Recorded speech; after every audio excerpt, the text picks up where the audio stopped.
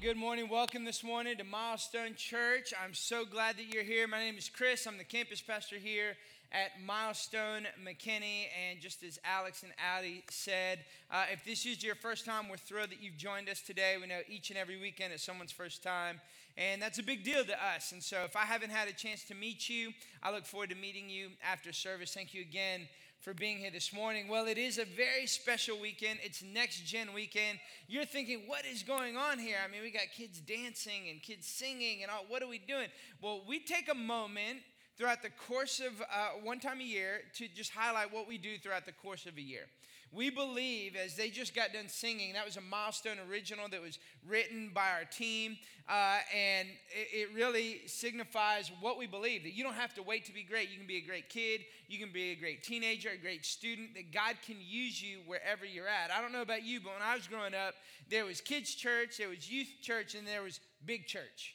You know what I'm talking about? There's no big church. We are the church. And what I love is this, is that we firmly believe that the greatest display of God's love is a multi-generational church that comes together, young and old, worshiping and serving together. And so we just take one time out of the year to highlight that. And so I'm so grateful, so proud of these students that have been a part. I mean, think about it. I think of Liam being up here, middle schooler.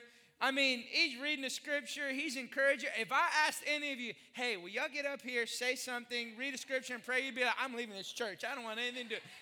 Yet up here is a middle schooler sharing what God's doing in his life. Addie sharing what God's doing. Yeah. It's exciting to see, and here's what I love the most is, I mean, they're talking about, yes, they're involved in Elevate and different things like that, but it's more than an environment. It's more than, and environments are important. Don't get me wrong. I'm going to talk about the importance of that. It's more than Milestone Church. The power of them being up here is them saying and sharing what God is doing in their life, because we firmly believe that young people can have a personal relationship with Jesus, and they can do great things because of who Jesus says they are and because they know who they are in him. And so we're going to celebrate and highlight that today. We are going to continue. I'm so grateful. Last week, Pastor Jeff shared the second part of our series, Subject to Change. And so if you're new with us, every weekend, we don't necessarily have Next Gen weekend, but you do see young people as a part of what we're doing each and every weekend. But we're in the middle of a series called Subject to Change. I'm going to be picking back up, and we'll be continuing this next week. And we're just unpacking and looking, what does it look like to navigate biblically the twists and turns of life? How many of you know it doesn't matter good or bad, we all are experiencing transition. It's hard, and transition is hard. So how do we navigate that biblically? What does it look like? We're going to continue to journey together on that. We have small groups starting up, I believe, next week as well. And so there's a lot going on, a lot of things, a lot of ways for you to jump in to be a part for your students, for your children, and for you as adults as well. And so we'll be picking that up, picking back up with that next week. Here's what I'm asking you to do. Open up your Bibles, Mark chapter 10, starting in verse 21, and just kind of put your finger there in your Bible, hold your spot, and turn to Psalms 127, verse 1. And we're going to get there in just a minute. We're going to look at these scriptures and unpack what does it look like to really invest in and build the next generation. It's amazing. I love it. I love this weekend.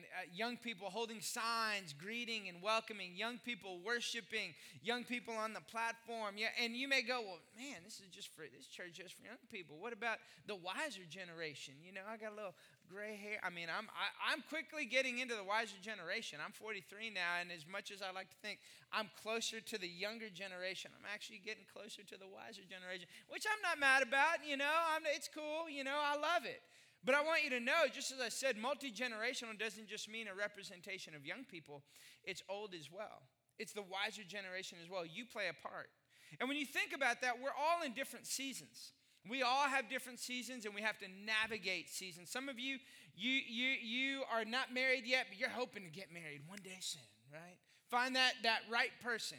You're ready to start a family. Maybe you're married and you're about to start having kiddos. Maybe you have little ones. Maybe you have teenagers. Maybe your kids are gone. They're out of the house. You're an empty nester.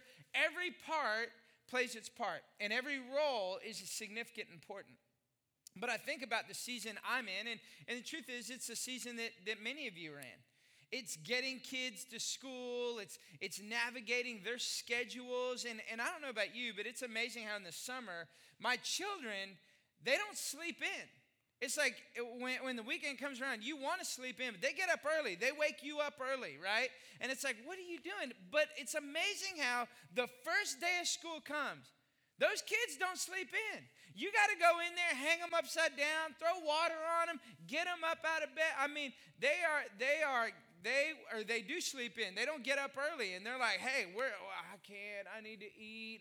And it's a full-on covert operation to get your kids out of the door for school. But then you have school pickup. You know what I'm talking about? That pickup line. I mean, I'm not saying it's of the devil, but I am saying it's been hot and it's long. I mean, it sounds a lot like, eternity. And I'm just saying, okay? I'm like, what is happening? I mean, you got to plan your whole day. And then when you got kids at two different schools, which is where we're at now. We got a middle schooler and we got elementary, and you divide and conquer. Like, how are we going to do this? And then you're like, okay, one day they're going to drive. Then you wrap your brain around the fact that your child that is like 16 years old, all of a sudden the state and yourself, it felt like it's a good idea to put them behind a moving vehicle, moving at rapid rate of speed. And you're like, what is happening? Is this real life? What are we doing? And you think about the seasons that you're in. And this is what I've learned about seasons is as you navigate seasons, there's times where you're really excited about stuff. You get passionate about it. I'll be honest, I kind of like the whole back to school stuff. Like, I'm not really into let's find all the school supplies. Wendy, she'll do that. And she's actually gotten to it where it's like school's like, just give us your money and here we'll send you a box of school supplies. We're like, take my money. I don't want to go shop for school supplies, right? But I do kind of like the back to school, clothes shopping. You go pick out shoes and backpacks. It's kind of fun. You get into it and you start researching and you're all like, all right, what's the best thing? And headphones and all these things, right? Now these kids get laptops and Camden's like, Dad, I need a laptop cover. I was like, okay, cool. Let's get a laptop cover. I don't know. But there's times where you're navigating, how do I pick up the kids and my schedule, and it's overwhelming. Then there's times where there's things that you're passionate about, but here's what I know. Whether you're passionate about it or overwhelmed about it, you just constantly think about it nonstop. And when I think about the season of life that at times many of us can be in, when we think about our children and we think about our families, it's what we're most passionate about. It's what we're dialed into. It's what we want to figure out. It's what we want to know. It's what we need help with. And I want you to know, part of the reason why we have weekends like this is because for us as a church family, for us as Milestone McKinney, we're passionate about this generation. We wake up every morning, we have a team that wakes up every morning thinking about how do we serve you? How do we help you? How do we help your child? How do we help your teenager? How do we help you take next steps? How do we help them take next steps? And how do we help them grow in their relationship with Jesus? We're passionate about this, and it means a lot to us. And when I think about the importance of family, I think about the importance of this generation. The verse that comes to mind the most oftentimes is Psalms 127. Some of you are going to recognize this scripture. You can open up your Bible, Psalms 127, verse 1. If you don't have your Bible, it'll be on the screen. We can read along together. And here's what it says, Psalms 127, verse 1. It says, unless the Lord builds the house, those who build it labor in vain. Unless the Lord builds the house, those who labor in vain. Unless the Lord watches over the city, the watchman stays awake in vain. It is in vain that you rise up early and go late to rest, eating the bread of anxious toil, for he gives to his beloved sleep. Now he's reiterating a principle here. Unless the Lord is involved, we're doing it in vain. And here's the result of vanity, anxiety. I don't know about you, but have you ever felt anxious about your student, your child, your teenager? Have you ever felt anxious about your family and decisions, and you work so hard to try and figure it out and make it happen? And here's what the psalmist is saying. It's all vanity. And for the young people in here, the same is true. Unless the Lord is helping you in the decisions you're making as you navigate school, as you navigate your classes, as you go and as high school continues and you're trying to figure out what college you're going to go to and all the different things and the pressures that are on you, can I tell you, unless the Lord helps you, it's all in vain. So what's the psalmist saying? He's saying, listen, there's a principle here that I want to help you understand. There's a foundation I want you to lay. Now, the psalmist continues, and he goes on, and he ties us into the blessing for us as parents that we have as children, with our children. It says, verse 3, behold, children are a heritage from the Lord. The fruit of the womb, a reward. Like arrows in the hand of a warrior are the children of one's youth. Blessed is a man who fills his quiver with them. He shall not be put to shame when he speaks with his enemies in the gate. Now, I want you to recognize what's happening here in this scripture. The second part is helping you understand these little kiddos that you got, these teenagers that are driving you crazy, they're a blessing. Just remember that. Mom, dads, just remember that. You teenagers, you're going to go home. Mom, I'm a blessing. Just remember, You're welcome. You're blessed. That's me. Okay? But it also says at the first part of this scripture, what? They can cause a whole lot of anxiety. And you're trying to build something. You're trying to figure this out. And you're just going, help me out here. What do I do? And it really is very simple but not easy. He's saying, unless the Lord is helping you do it, it's vanity. It's vanity. You're just toiling. I love the words that the psalmist used. Toil, anxiety, vanity. I mean, those are strong words. See, the principle applies whether you're a parent raising children, whether you're a young person trying to build something and figure out, what am I going to do with my life? Unless the Lord is helping you, you're toiling, it's vanity, and it's only going to result in anxiety. But there's a better way. You see, he's talking about foundations here. And if you've ever built anything, and maybe you haven't physically built something, but if you've ever seen anything built or you know about things being built, anything that is going to last needs a good foundation. And that's really the key. We don't want to just build a house of cards. We're trying to build something that lasts. Well, you need a good foundation. And that's what Jesus is talking about here in Mark chapter 10. He's been talking and sharing and preaching. I want to give you a little context, a little background about what's happening here in this conversation that he has with an individual. He's been preaching and sharing about foundations and the importance of foundations and what it looks like to build a foundation. And a young man comes to him. In fact, this young man, we don't even know his name. It says that he was a rich young ruler. That's all we know about him. So guess what that means? That brother had money. That's pretty much, I mean, when you're just, you have no name, you're just a rich young ruler, you got money. And so that's here, this individual, that's how he's described. He comes to Jesus, and he's trying to figure out the foundation. How do I do this thing? And he does exactly what many of us do. He says, what must I do to inherit eternal life? But think about that. Do. That's what we all want to know. Pastor Chris, tell me what to do. How do I do this thing with my kids and family and my teenage Alex? What do I need to do to connect with my teenage? What do I need to do? And that's what we dial into. But what I love about Jesus, we always come to him with tell me what to do. And he comes back to us with, let me tell you who you need to become. He always comes to the heart issues because the foundational principle and truth of anything that we're going to do when we're going to build something that lasts is always tied to an issue of the heart. It's always tied to a foundational issue. And so Jesus answers the young man. And it's almost like he's toying with him a little bit. He's not being sarcastic, but he answers his question about what must I do. So what Jesus does is he tells him, well, follow all the commandments. And he begins to recite a few of the 10 commandments. Do not murder, do not commit adultery, do not have any other gods before me. And here's what the rich young ruler says. He says, well, I've been doing all these things since my youth.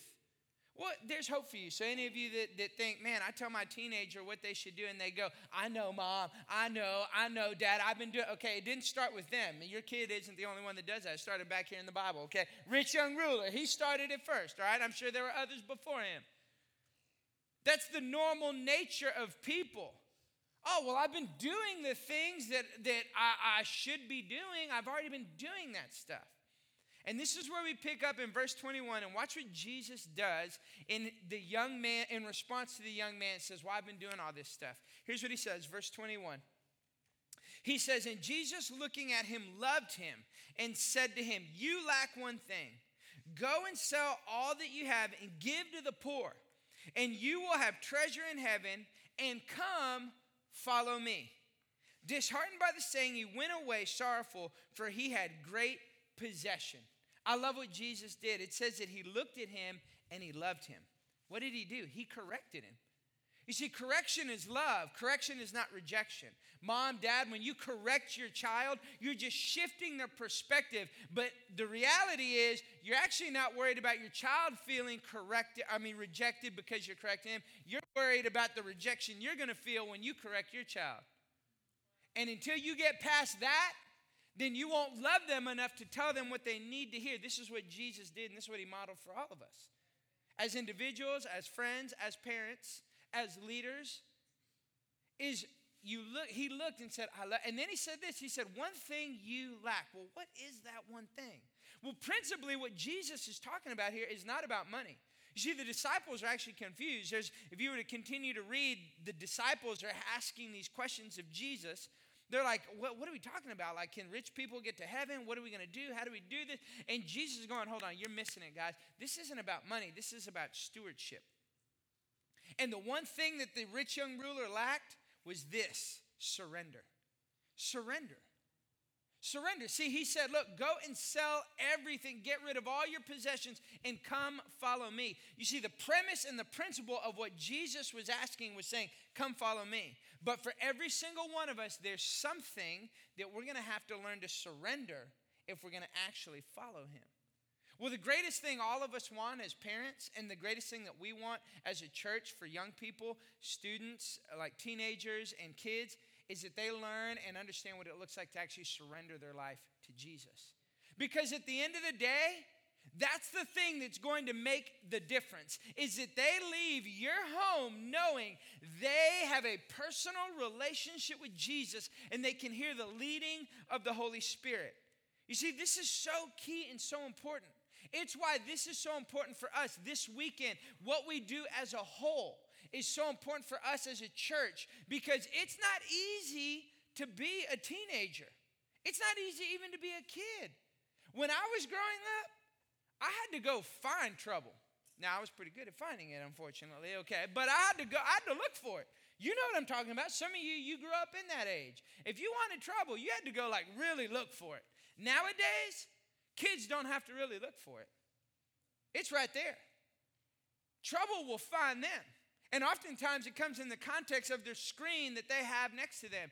And you could be sitting in your living room watching a show with your spouse, and your kid is being exposed to something 15 feet away in their bedroom. Because the enemy doesn't play fair, and he comes to steal, kill, and destroy. So we're passionate about this because it's hard being a young person. It's hard being a student.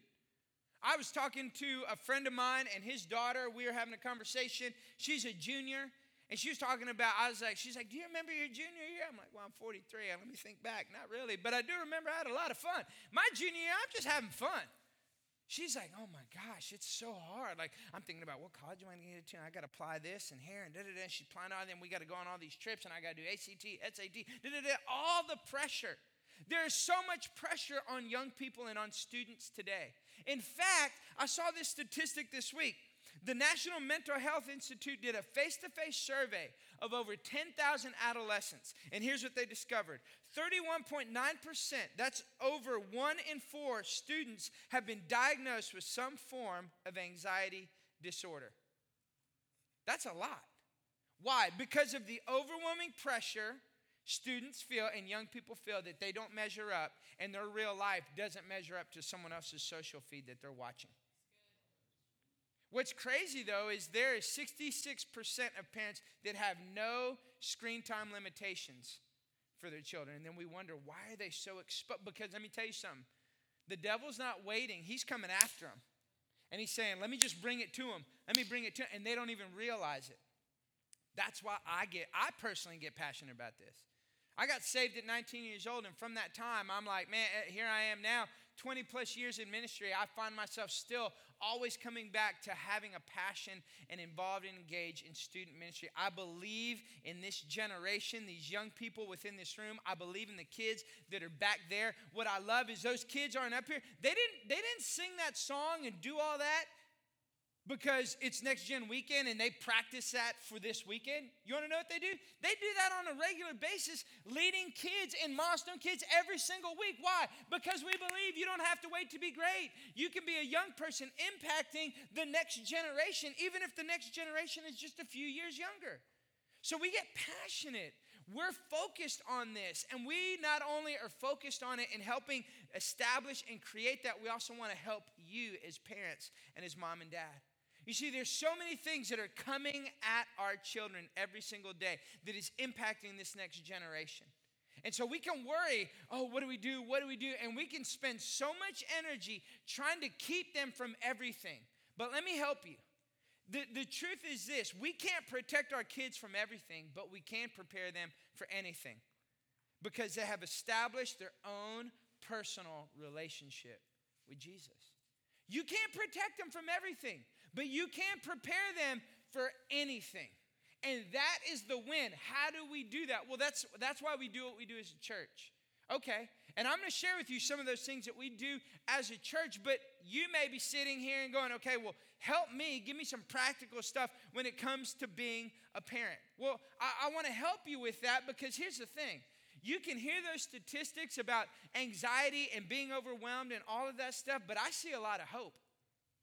I see a lot of hope in what God is doing and what he has done. I see hope because I look back at what God did even this past summer. We took more kids to camp and retreats this past summer. There were 27 children, middle school and high school students that gave their life to Jesus this past summer. There were 6 kids, 6 students, 6 high school students called into full-time ministry at camp. Can I tell you something? God is working. I think of the story of young people. I remember hearing the story of a young lady. She just wanted to hear God and speak to her. And I heard the story of this young lady. She's just going, I just want to have a healthy, successful family. She just wanted to be a good mom. She heard the Lord say, you're going to be a great mom. Something as simple as that speaks life and truth. There were young people that walked away going, Mom, Dad, I'm going to step aside. I'm going to still be involved in a certain realm of athletics, but I'm not going to be all in this particular area because I know that God's called me to focus on who he's called me to be, and he's called me to full-time ministry. We're talking about high schoolers hearing God's voice and saying, I want to take the next step in who God's called me to be. There is hope. And this generation doesn't have to be like every other statistic. But make no mistake, the reason I share that is because the battle that they feel and they experience is very real and very true. And there's a part that you play as mom and dad. There's a part that you play as spiritual family. There's a part that we play as a church family in seeing the next generation raised up and fulfill who God's called them to be. So how do we do that? How do we do that? Because you think about raising kids. Raising kids isn't easy. It's not, raising godly kids isn't easy either. That's even harder. Raising kids in and of themselves is hard, much less raising godly children. And you know, I think about this all the time. Wendy and I will do premarital counseling, and we'll tell these young couples, hey, just so you know, let me level the playing field here. What you're about to do, getting married, hardest thing you're ever going to do in your entire life. Hardest thing. And anyone that tells you marriage isn't hard, they just got roommates. They're cohabitating, okay? That's it. That's you know, you just got roommates. That's it. Marriage is the hardest thing you will ever do, but it's the most rewarding. Second hardest thing you'll ever do is be a parent, but it's the second most rewarding. It takes work. So how do we do that? Because I also want to give you some practical things, how to help you win with your children and with your teenagers. Well, here's the first thing I want to give you. If you're going to raise up the next generation, how do we raise up the next generation? How do we build the next generation as a church family? But how do you do that personally, individually? And I want you to know, whatever season you're in, this is applicable. You may not be married yet. You may not have kids yet. You may have young kids. All of this is foundation. Because when you get this perspective in you and you begin to view life this way, when you begin to view family this way, it changes how you interact. It changes the direction you're going. It changes the mile markers and the things that matter the most so that you can build something that will last. Well, here's the first thing. First thing is this. Find peace in knowing God is with you. God's with you. You don't have to do it by yourself. Go back to Psalms 127. It says, unless the Lord builds the house, you labor in vain. He is with you. He is for you. He's going to help you. The thought is this, if I can control all these things, your role is not to control, mom and dad.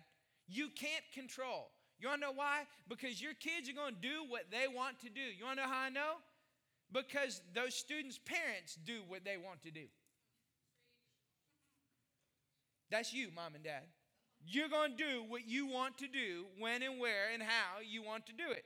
And those students, those children, those kids, those teenagers, they're just small little microcosms of you. Okay? So you can't control it, but here's what you can do. You can partner with God. And you can say, okay, God, I'm going to allow myself to be a conduit. And here's what that looks like. What that looks like is you model it. You live it out. It's not what you do or what you say. It's how you say what you say and how you do what you do. I'm guilty. Trust me. One of the greatest tools the Lord gave me was getting down on my knee because my kids are shorter than me and saying, I'm sorry, baby, I repent. I was a little harsh with my words. Please forgive me. Greatest thing you can do as a parent sometimes is ask for forgiveness. You see, you can model. You can model. And it's not about, you don't have to feel like the pressure, I got to be perfect. You don't have to be perfect. But you model it. And when you model it, you become a conduit. And now you allow God to help you. You can't control it. You can't fix it. You can't change it. But you can be a conduit. And so when you have peace in knowing that He's with you and for you, it helps you build the next generation because you're not doing it by yourself. You don't have to figure it out on your own, and you don't have to be perfect. But here's the second thing that's so important. You need to focus on transferring biblical values, not getting them information or giving information. I love what Deuteronomy 6:6-7 says. Verse 6, and these words that I command you today shall be on your heart. You shall teach them diligently to your children, and you shall talk of them when you sit in your house, and when you walk by the way, and when you lie down, and when you rise again. You see, there is something that begins to happen when you begin to give your children biblical values, not just simply information. Not just simply go, oh, okay, here, I got you another devotional book. Oh, here's another Bible. Oh, here, read it. Those are all well and good. But if you think just giving them information or giving them some tools, they're just going to wake up one day and go, oh, thank you. This is awesome. Yes, I'm going to do this. They ain't going to do it. Because information doesn't transform, values transform. Values transform lives. And the reason this is so important is this. This generation is the first global generation. 1/3 of the Earth's population, that's roughly 2.3 billion people, are connected through social media. That's going to grow to in about 10 to 15% over the next decade. What does that mean? That means the barriers of information have come down. The access that they have and the things at their fingertip, the ability to live here in McKinney, Texas, in Collin County, and feel as though they are connected to someone on the other side of the world is only going to increase. So the reality is you giving them information isn't going to change them. What has to happen is you give them biblical values. You help them understand what it looks like. Because when that happens, you are allowing them to experience something and see something different than what they are simply hearing. You know what I'm talking about. Here's what it sounded like when you and I were growing up. Do what I say, not what yeah. It's amazing. All of our parents must have gone to the same parenting school. And we vowed, I'm never going to do that. I'm never going to say that. But we do. When we do one thing and say another. When we say one thing and do another. And we want our kids to grow up loving the Lord. We want our kids growing up putting Christ first. We want our kids to learn to grow and go to Him and respond correctly. Yet in the same hand, we don't model that. Now, I know what you're thinking. Golly, Pastor Chris, are you like, this is just like punching bag to moms and dads? No, this is helping all of us understand what it looks like to raise the next generation. Because the devil is no respecter of ignorance. And just because you didn't realize what you were doing or not doing and how it impacted your teenagers doesn't mean the devil's going, oh, they didn't know any better. I'll ease up on these teenagers. He's coming at it. Why? Because this generation has a destiny and a purpose, and God is going to do great things in store, has great things in store for them, and do great things in them. And you get to play a part as mom and dads. You're taking those arrows, as Psalms 127 said, and you're launching them as missionaries into the next generation. You didn't know you were raising up missionaries, did you? Because they're going to go into a day and age that you aren't going to go in, and you're launching them into a day and age that you will not see one day. Because one day you will breathe your last breath, but they will still be living. And so we recognize and see the importance of, okay, I want to establish biblical values, not just simply give great information. Which ties into the third thing. If we're going to raise the next generation, we have to prioritize getting them in the right environments. Psalms 144:12 says, may our sons in their youth be like plants full grown, and our daughters like corner pillars cut for the structure of a palace. You see, this is why it's so important you go back to biblical value. Hey, put God first, put Jesus first. But it's amazing how as moms and dads, we overfill our schedule. And if something's going to suffer, if something's going to take a back seat, it's amazing how all of a sudden it can be the environments that really are going to help them grow in their relationship with Christ. Because why? Because we don't love Jesus? No, but because we haven't learned to manage our life and we are prioritizing things other than the most important environments. Well, I love it. And I see that. Look, here's the thing. This is not theory for me. I'm living this. My kids are in Milestone Kids. My daughter is in Elevate. I want her in this environment because here's what begins to happen. She doesn't look at me and listen to me like, oh, that's Pastor Chris. Yeah, Dad. Pastor Chris. She don't call me Pastor Chris. She calls me Dad. You know, she's like, oh, Pastor Chris, that was awesome. Great message today. It's like, oh, okay, Dad. I'll tell her something like, baby, hey, oh, okay, Dad. Rich young ruler, you know. I know. Okay. But all of a sudden, she'll go hang out with Haley or Allie or maybe one of these other students that maybe like a high school student that is in her life. And they'll tell her the exact same thing I just got done saying. And she'll come home and she'll go, Haley is a genius. Here's what she said. She's so wise. I'm like, I just said the same thing. We all need that. So I'm telling you, I'm not talking to you just as Pastor Chris. Yes, I am from the standpoint of I want to help you and I want what's best for you as your pastor. But I'm also talking to you as a dad who I'm living this out. I want them in the right environment. I want that. My daughter was at middle school camp experiencing all those things, experiencing God's presence. When they go into Milestone Kids, you don't have to wait to be great. You can be a great kid. That's not just a slogan. We're teaching them that, showing them that. In fact, I want to show you, because you may not know this. Here's the Milestone Kids Ministry. 5 milestones for the kids ministry. 1, know God's love. 2, follow Jesus. Grow in God's word. Honor others. And make good friends. So when they're back there, there's not just song and dance and a message and all these things. These values are being instilled in them. These are biblical values. There's scripture being given to them. And so as we do this back there and you're doing it at home, what happens? They begin to grow in the fear and admonition of the Lord. They begin to grow in wisdom and in stature and in favor with God and man. That's our prayer. That's our desire. That's what we want to see happen. So my kids are in these environments. I see it. That's why we encourage camps and retreats and Wednesday nights and all those things for Elevate students. I know you're busy. And I know part of you being busy is your kid's schedule. And oftentimes the lens that we view through is, can I fit church in? Let me help you. Perhaps it would be better because if you're going, I want to build something that lasts, you start going, what do I need to move out of the way to ensure that we're in church? Why? Because that's what we want. That's what we want for our kids. That's what we want them to be. It's amazing how many people come to church. They don't come for me. They're like, take it or leave it. I need my kids. Man, it's amazing. Hey, kids are getting older. We figure we need to raise them in church. I'm like, hey, Lord will use whatever it takes. If you think that, they do need that, but you need this too. Okay? Because what happens is they getting that over there, but then they going home, and you're not doing. You're trying to model. You ain't really modeling. You're doing a lot of do what I say and not what I do, and it ain't gonna help you. And so it's like you begin to realize. I heard a story even in between. It was awesome. Liam, the young man who was up here who read the scripture, led us in a song, prayed. What was so awesome for me, I'm standing over here and he's doing that.